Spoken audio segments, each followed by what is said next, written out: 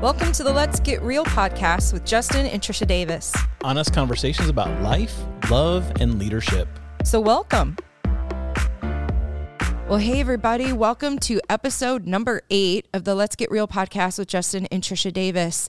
Hey, listen, if you missed our last podcast, it was with one of our favorite people, Brandy Wilson.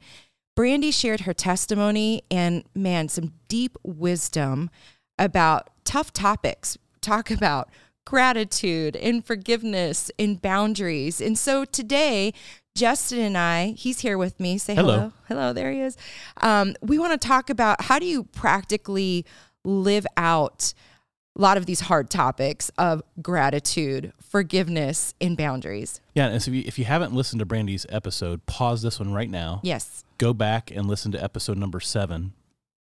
Because it's in the context of her whole world falling apart that she was able to create kind of this process by which she pursued gratitude and she pursued forgiveness and she began to develop boundaries that helped redefine the life that she lives. And so as we go into the holidays, we just felt like, man, where do you need forgiveness most? Probably with family. Why are you looking at me across the table? Like I'm feeling it over here. Where do you need boundaries most? Maybe with family. And where do you need to find gratitude most? My guess is it might be around the holidays because the holidays become some of the most stressful times of our entire year. And so with us just being a few days away from Christmas, which actually is just crazy to say, I'm so sad because we haven't even done any Christmas shopping. Trisha's bought like 3 gifts on Amazon. And that's true. Like all the Christmas shopping. As of Tuesday, when you're listening to this, the Davises have bought 3 Christmas gifts.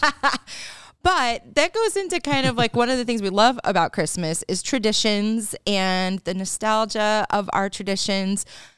But we're kind of in this season of life where some of our kids are launched, some of our kids are home.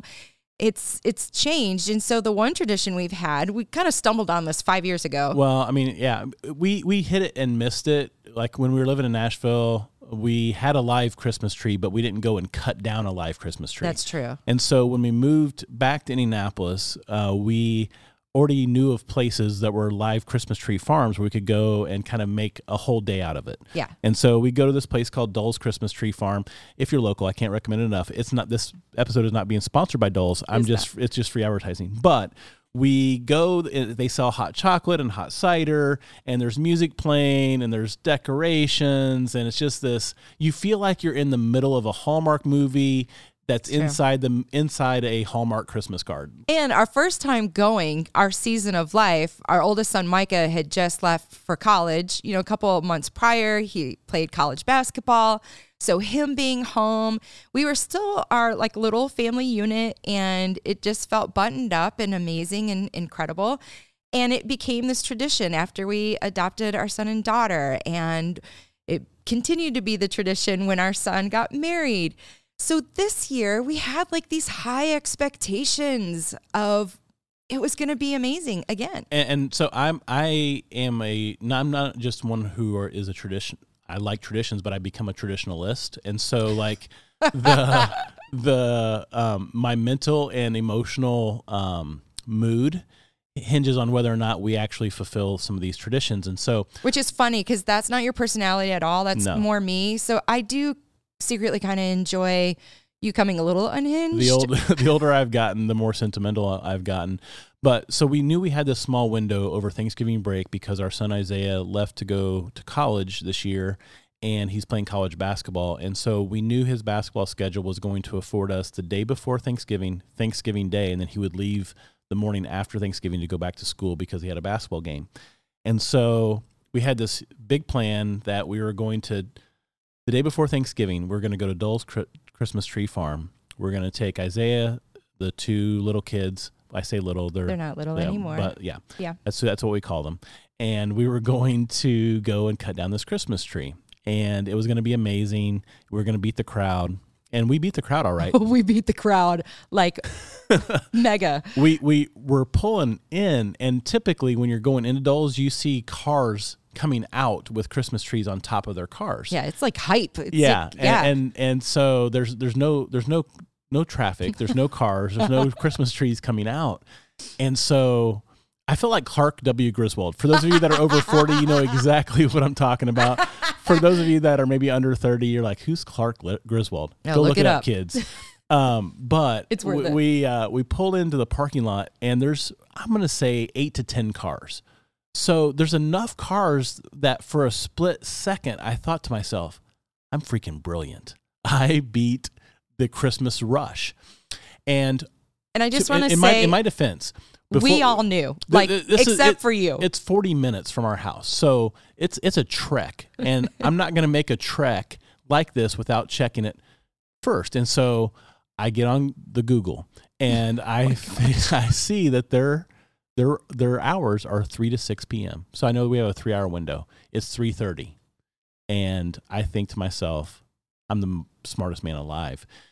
And I get out of the car, and one of the owners of Dole's Christmas Tree Farm looks at me like, can I help you? And I said, I'm here to buy a Christmas tree. And she's like, we don't open until the day after Thanksgiving. And I'm like, that's not possible. I want a Christmas tree right now. I just drove 40 minutes. And anyway. I want you guys to think of like anime, and an anime character where their eyes get really big and sad and tears start to well up. This is what was happening with Justin. And those of us in the van waiting for him were dying laughing, which is so unkind of us, but we just thought it was the funniest thing. So I get in the car, and I'm kind to the lady, but I did show her where there was an error in their hours of operation on Google, which is the Bible of all hours of operation. And I get in the car, and I'm just so frustrated. So I then immediately Google Christmas tree farms near me, and every single Christmas tree farm was closed the day before Thanksgiving, because she said they opened the day after Thanksgiving. And here's kind of why we share that story, because I was just in a bad mood the rest of the day. I tried to recover. I really, really did. But I'm like, this is the only day that we get with Isaiah. I wanted to cut down on Christmas. I had these expectations that were not met. And that is where entitlement is born. The greatest enemy to gratitude in your life is this idea of entitlement. And entitlement's 3 favorite words are you owe me, right? Like if you struggle with entitlement, you believe that you deserve something. And I know it was just a Christmas tree, right? And I was going to pay for it. But I just felt like, you know what? This is what Google said. This is what your hours said. You owe me this Christmas tree. And I can actually become like that in other aspects of my life. I can be entitled in my marriage. I can be entitled in my relationship with my kids. I can be entitled in relationships at work. Entitlement has a way of seeping into our life and just sucks gratitude right out of our hearts. And what I appreciate about the story is that it's not this epic failure. It was just a Christmas tree. But it's the slow fade that entitlement creeps in, as you said. It's the little things that when they start to add up, you struggle with entitlement when you start to blow up about the little things because you feel like you deserved it. Well, and I think as we all prepare for, Christmas break, we're going to be around our family. We're going to be around kids. If you're a parent, you're going to be around your kids a lot more. I think maybe do an inventory before the rush of the holiday season of like, hey, on a scale of 1 to 10, like how entitled do I feel in my marriage? On a scale of 1 to 10, how entitled do I feel at work? On a scale of 1 to 10, how entitled do I feel in my relationships, in my friendships, in my dating relationships? And I think that will help you kind of pre-decide on how to pursue gratitude. There's this passage in the Gospel Luke, chapter 17, verses 11 through 19, and I won't read it all, but it's this story where Jesus has healed a group of people.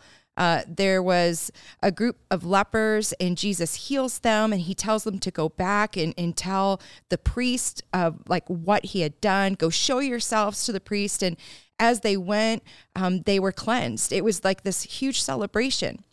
But only one of them came back to tell Jesus, thank you. He was the only one who came back to praise God. He threw himself at Jesus' feet and thanked him. And he was a Samaritan. So there's an assumption in the text that the others possibly weren't. He was the Samaritan. So out of these group of people, he was the one that probably shouldn't have known to come back. And then in verse 18, Jesus says, has no one returned to give praise to God except for this foreigner? Then he said to him, rise and go, your faith has made you well. And when we get real about this, when we hear this story of these group of people finding healing, and one of the dudes comes back and he tells Jesus, thank you. We're all the Samaritan, right? Of course we would come back. Of course we would give God praise. Of course we would be like the A+ student who would get it right all the time.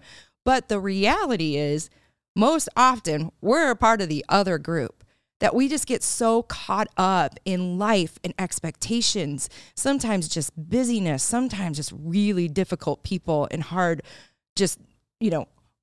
seasons of life, that we lose sight, and that entitlement begins to overwhelm us, that we can't, it's not even that we aren't being grateful. We don't want to be grateful.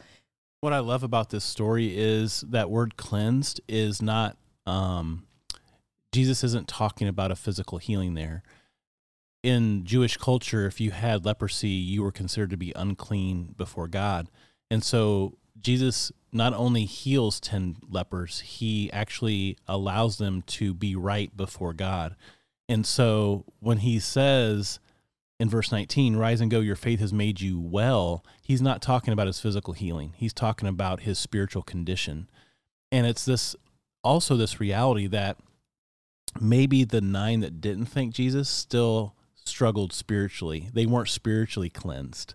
They still had this sense of entitlement, maybe because they were Jewish, maybe because they felt like they deserved to be healed, but they didn't find true heart healing because they didn't come back to God with an attitude of gratitude. And that comes on the heels of the practical side of it. Like, how do we know we are struggling with entitlement? Well, entitlement says, I want it now. I deserve it more. Entitlement has this bartering to it of like, I will show up when this happens, or I will do this when this person does that. It's these expectations that I deserve it. And because I deserve it, I'm not going to be grateful until it actually happens.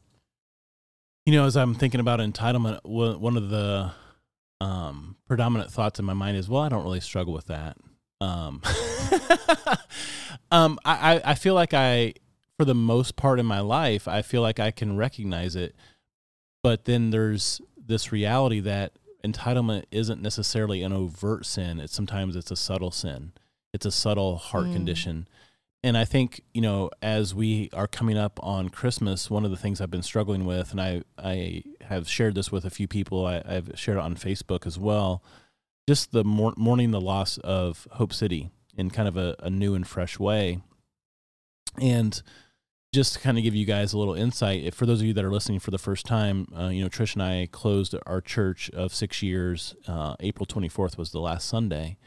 And we worked so hard to raise money to start the church and to, build a launch team and to move 3 different times in 3 years to different locations. And we had so many volunteers that poured their blood, sweat, and tears, and churches that poured resources and hundreds of thousands of dollars into the church. And getting to this place where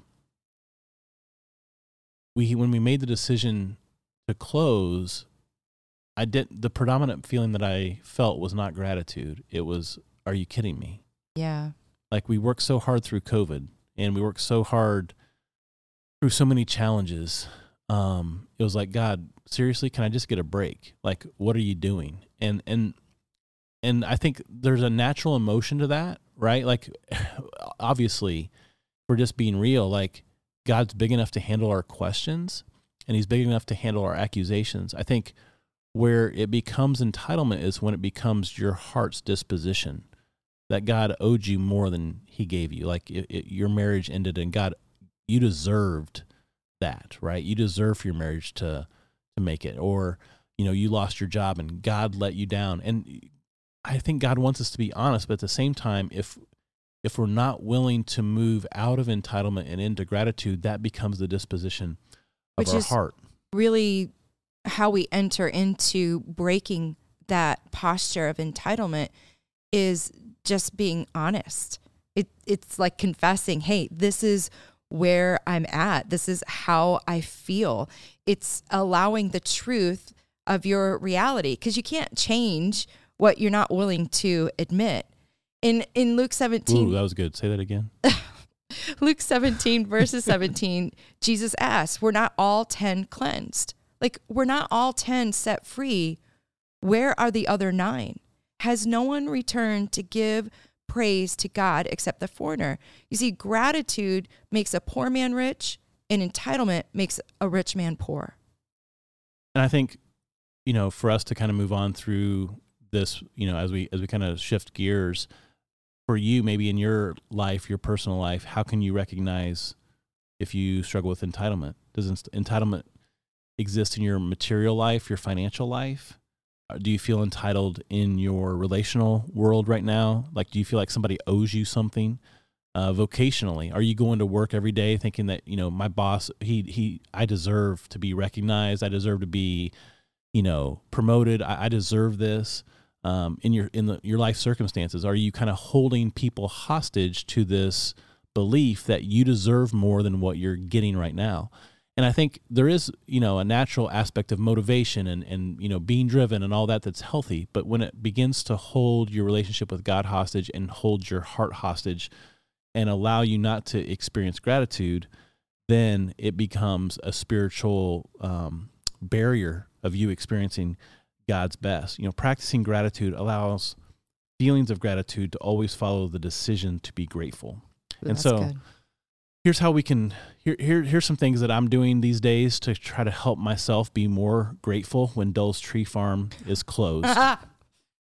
First, Brandy mentioned this in her episode, start a list. Yeah. And this sounds really elementary, but entitlement and gratefulness cannot coexist in the same heart, right? So if you want entitlement to leave your heart, you have to replace it with gratitude, because you cannot be simultaneously grateful and entitled. They just can't coexist. And so when you focus on all that God has provided, it extinguishes entitlement and allows you to see the richness of having a loving God who provides for all of our needs. That's good. I would say next, confess to a friend. I don't know. We always say this all the time. We probably have to stop saying it. Let's get real. But it's true. I can way easily engage in a conversation where I'm being all complainy and Fight Club and grumpy. No, not you, babe. Then I practice gratitude. But I will say, over the past 8 months since closing the church, this has been a discipline that Justin and I have leaned very heavily into, of finding gratitude. And even in closing the church, we're able to look back and we are so grateful that we were able to close well, and our staff and our leadership team, Justin and I, in our marriage, like, it was still really hard, but we left well. And so practicing gratitude, just confessing it, like saying, I'm feeling this way, but I want to be grateful for this. There is power in the exchange of those words. Our words have power, yes, to tear us down, but they also have great power to build others up, but our own hearts up. And when you practice just sharing that, man, it becomes fun to look for the good in the hard. Well, I think I've shared this story before, but if you're a longtime listener, if you've listened to all seven episodes, you can excuse my repetitiveness. But when you get old, that's what you get to do, is repeat stories. But the week after the church closed, I had a counseling session, and I went into my counselor, and I was just overwhelmed with sadness. And the highest 3 attended Sundays of Hope City post-COVID were our last 3 Sundays. And there was this disposition of entitlement that I carried into this counseling session. Like, if everybody would have been there, like, for the last 2 years, like they were, the last 3 weeks. And my counselor said something that just redefined my whole disposition. He said, 5 years from now, which would you rather have? Would you rather have a vision of having to set up extra chairs your last Sunday of Hope City, or having 20 people there because and an acoustic guitar player because you couldn't find a band? And it was just this perspective shifting conversation that illuminated this entitlement that I had in my heart, even to the very end, right? That I had to surrender that to God. And it really caused me to start praying prayers of gratitude. Yeah, that's a beautiful real-time example of what it means to confess, what it means to start making a list and praying those prayers. Luke 17:15, it says, one of them, when he saw he was healed, came back praising God in a loud voice.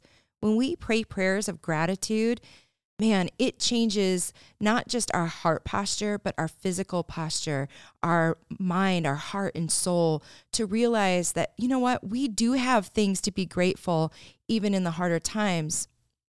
Well, I think as we shift gears, Trish, one of the other things that I think really that Brandy's episode kind of illuminated that many of us may need to concentrate on and think through as we head into the holidays is this idea of forgiveness. Right, because she had been wounded, and all of us experience wounds, but she had a deep marital wound that she had to process and offer forgiveness for. Even when that marriage didn't make it, she still had to figure out how to forgive. And forgiveness, you say this, forgiveness is the fuel for gratitude. Talk about that a little bit. I think it's just remembering that we can be the other 9 in this story. We have the capacity to be entitled and hold on to our wounds. And that's part of the grieving process, but it's kind of the same with entitlement when we talk about forgiveness. I deserve an apology now. I deserve more effort from the person to make it up to me. I'll forgive when they, fill in the blank.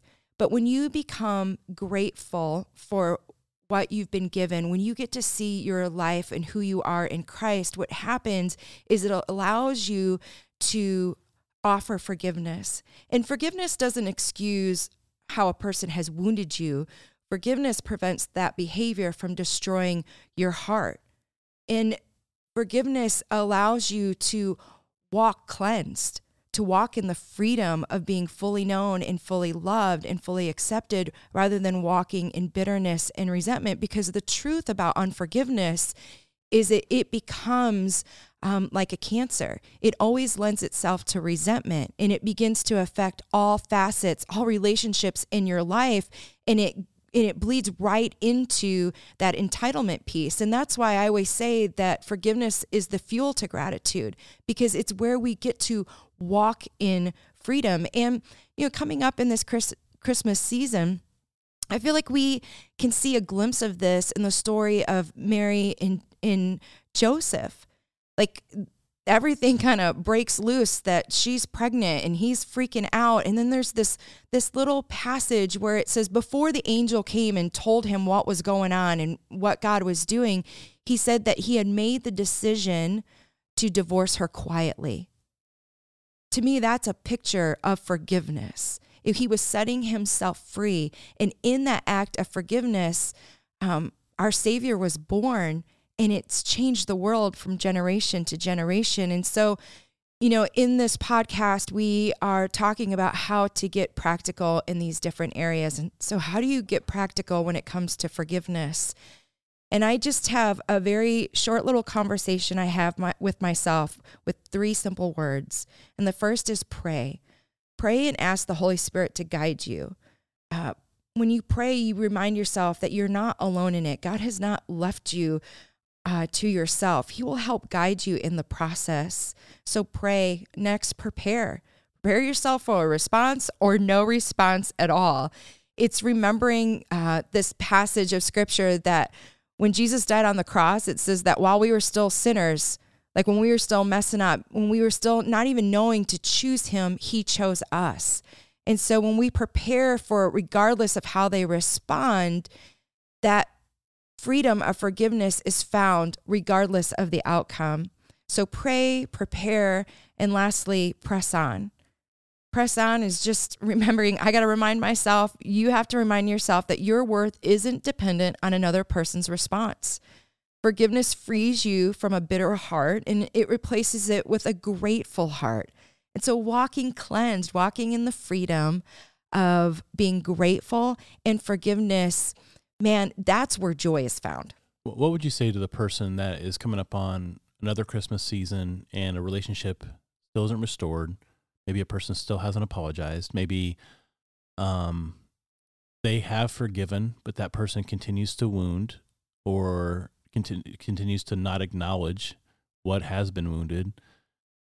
What would you say to that person that is like, okay, I've done that. Yeah, and thanks, Trish. And it didn't work, right? I mean, Yeah. I think, is that the 70 times 7 aspect Yeah, of forgiveness? When Peter asked Jesus, in Matthew, the Gospel of Matthew, Jesus replies, you got to do it 70 times 7. And you know me, I'm not good at math. But it wasn't a mathematical equation. Jesus was saying, you're going to have to choose it over and over again.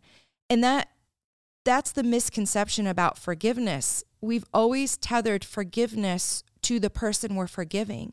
But forgiveness always starts with us. Yeah. And so we have the capacity to let go through the power of forgiveness. Again, doesn't excuse their behavior, but it sets you free. And it allows, I think I may have said this a couple of podcasts ago, that it allows you to live a life with no regrets. Yeah. It's allowing your heart to live in the freedom, knowing that you can let go. And I think that it goes into our last area that we're going to talk about. Yeah, and I think, it's most important to remember that forgiveness is free, trust is earned, and just because you forgive someone doesn't mean you have to give them proximity to your heart again. And as a follower of Jesus, like those lines get blurred sometimes, right? Mm-hmm. Because you feel, oh no, I need to love everyone. And loving everyone, Jesus says, love your neighbor as you love yourself. And so loving yourself is an important prerequisite to being able to love others. Mm-hmm. And for some of us, the best way we can love ourselves is to develop boundaries in our life that prevent people from wounding us again. And I love that part of Brandy's story, and that's probably wanted to talk about boundaries as we close the podcast today, because she got to this place where she had to start creating healthy boundaries. And she shares the heart behind those boundaries in episode 7. But I love what Psychology Today, how Psychology Today defines boundaries. It says this: boundaries are limits and expectations that we set for ourselves and others. They help both parties understand how to behave, what behavior is acceptable, and what isn't. And I think one of the biggest mistakes that Trish and I made in our marriage for the first 10 years is we allowed other people, we didn't define boundaries in our marriage relationship. And so we allowed other people in our life to define them. And if you do not create boundaries and define boundaries in your life, people will define them for you. So we allowed our church community to define boundaries. We allowed our extended family to define boundaries. We allowed our kids to define our boundaries. We allowed, school activities and travel sports to define boundaries. And when you're not intentional about defining boundaries, every single person in their life will take it upon themselves to define your life for you. That's what I love about how Psychology Today defines boundaries, because they say it helps both parties understand. And what I love about the word boundaries is that I think it softens kind of this theological confusion those who've grown up in the church really struggle with when it comes to understanding forgiveness and boundaries, because we have equated a lack of boundaries as giving grace. And those are two different things. Yeah, I mean, when you extend grace without boundaries, that's really enabling. Yes. That's what that is. Like you're reinforcing bad behavior and calling it grace. But it's hard. It feels gray, and it sometimes feels yucky to create boundaries. But if we could change our perception of boundaries, it helps us not ask the question, why do I have to forgive? But when I forgive, how do I create healthy boundaries? Well, and that's one of the things that boundaries has done for us. It's kept our family on the same team, right? Mm-hmm. When you create healthy boundaries, you define what being on the same page looks like. And I love what Henry Cloud says about boundaries in his book called Boundaries. But he says boundaries keeps the good in and the bad out. And it's just such a simple, that's just so simple. And I'm a non-complicated person, so I enjoy a good, simple statement. But when you create boundaries, you define what is good and what is bad, and you set the parameters on how those things can be a part of your life or not a part of your life. And in those boundaries, you prevent yourself from absorbing the stress of others in owning the problem of others. This was probably my Achilles heel as a pastor, as a friend. I am deeply empathetic, which is awesome. And it just, I bet you can just feel the rays of my halo from wherever you're listening from. But man, it got me in trouble. And I was exhausted all the time because I would just get fully into people's drama, and they weren't inviting me, right? But they didn't have boundaries. I didn't have boundaries. And because of that lack of understanding, I just became messy and exhausted being involved. And when you insert yourself into other people's drama, then you're taking on things you weren't supposed to. And so boundaries free you from the need to fix your spouse. It frees you from the need to fix your family or your spouse's family or your coworker. You insert the person that you're thinking of.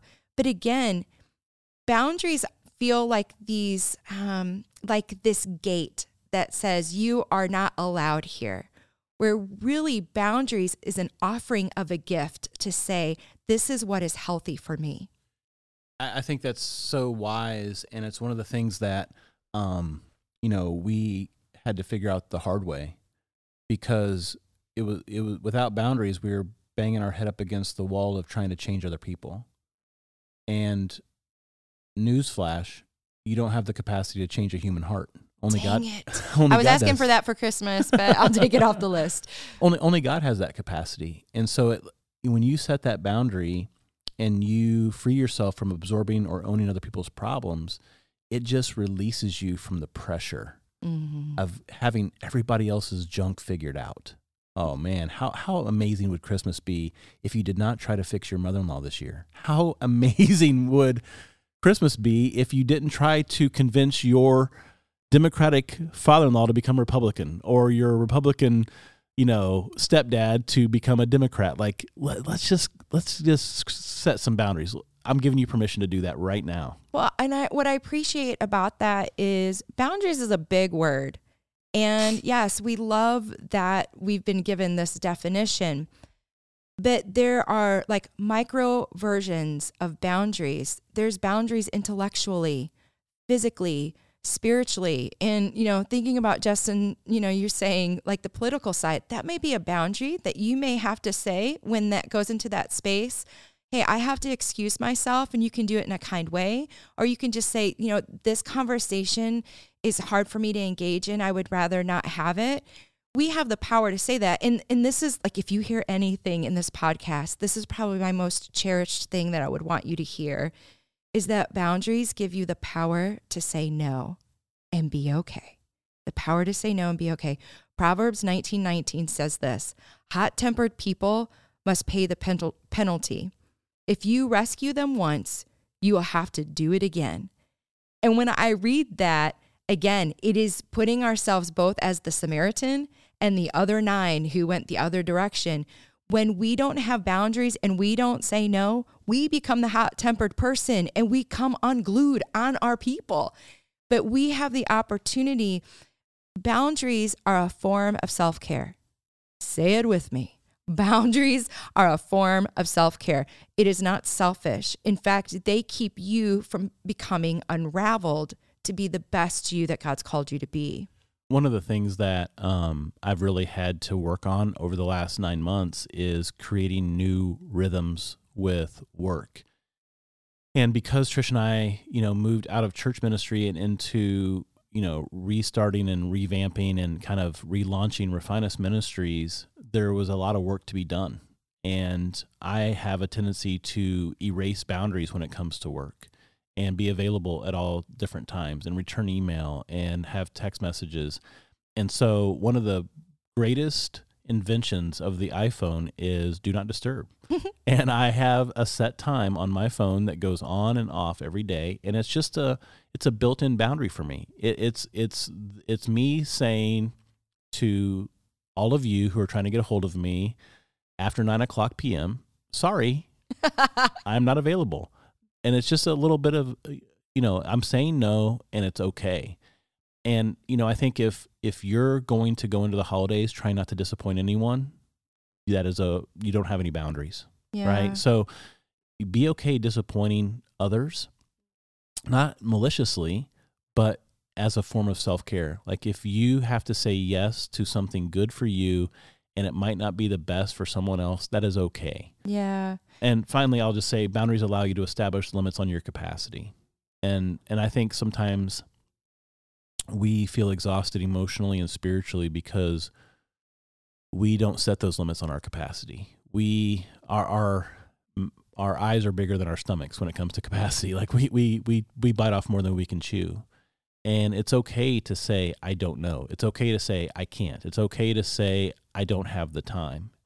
And one of the things that I've been, so grateful for over the last, 9 months or so, 7 months since the church closed, is recognizing the limits on my capacity and living inside those limits and not trying to be something that God has not created me to be. And I'm hopefully going to be a better version of myself living inside the limits of my capacity rather than trying to be more than I was created to be. And I don't know what that looks like for you, but as you go into the holiday season, our prayer is that you will really kind of do an inventory of the entitlement that you live in or live with, and the heart of gratitude that you can have to replace that entitlement. And then also the resentment or bitterness that you might be carrying and the forgiveness that you could offer that would erase that bitterness. And then finally, the boundaries that maybe you need to set for the betterment of your own personal life, your own heart, your own relationship with God. Well, hey guys, thanks so much for joining us for episode 8 of the Let's Get Real podcast. We are kicking off 2023 with a free masterclass January the 9th at 8 p.m. on marriage and money. It is going to be amazing. So join us at 8 p.m. on January the 9th for our free marriage masterclass. For more information, you can check out the show notes or you can go to refineus.org/masterclass. We'll talk soon.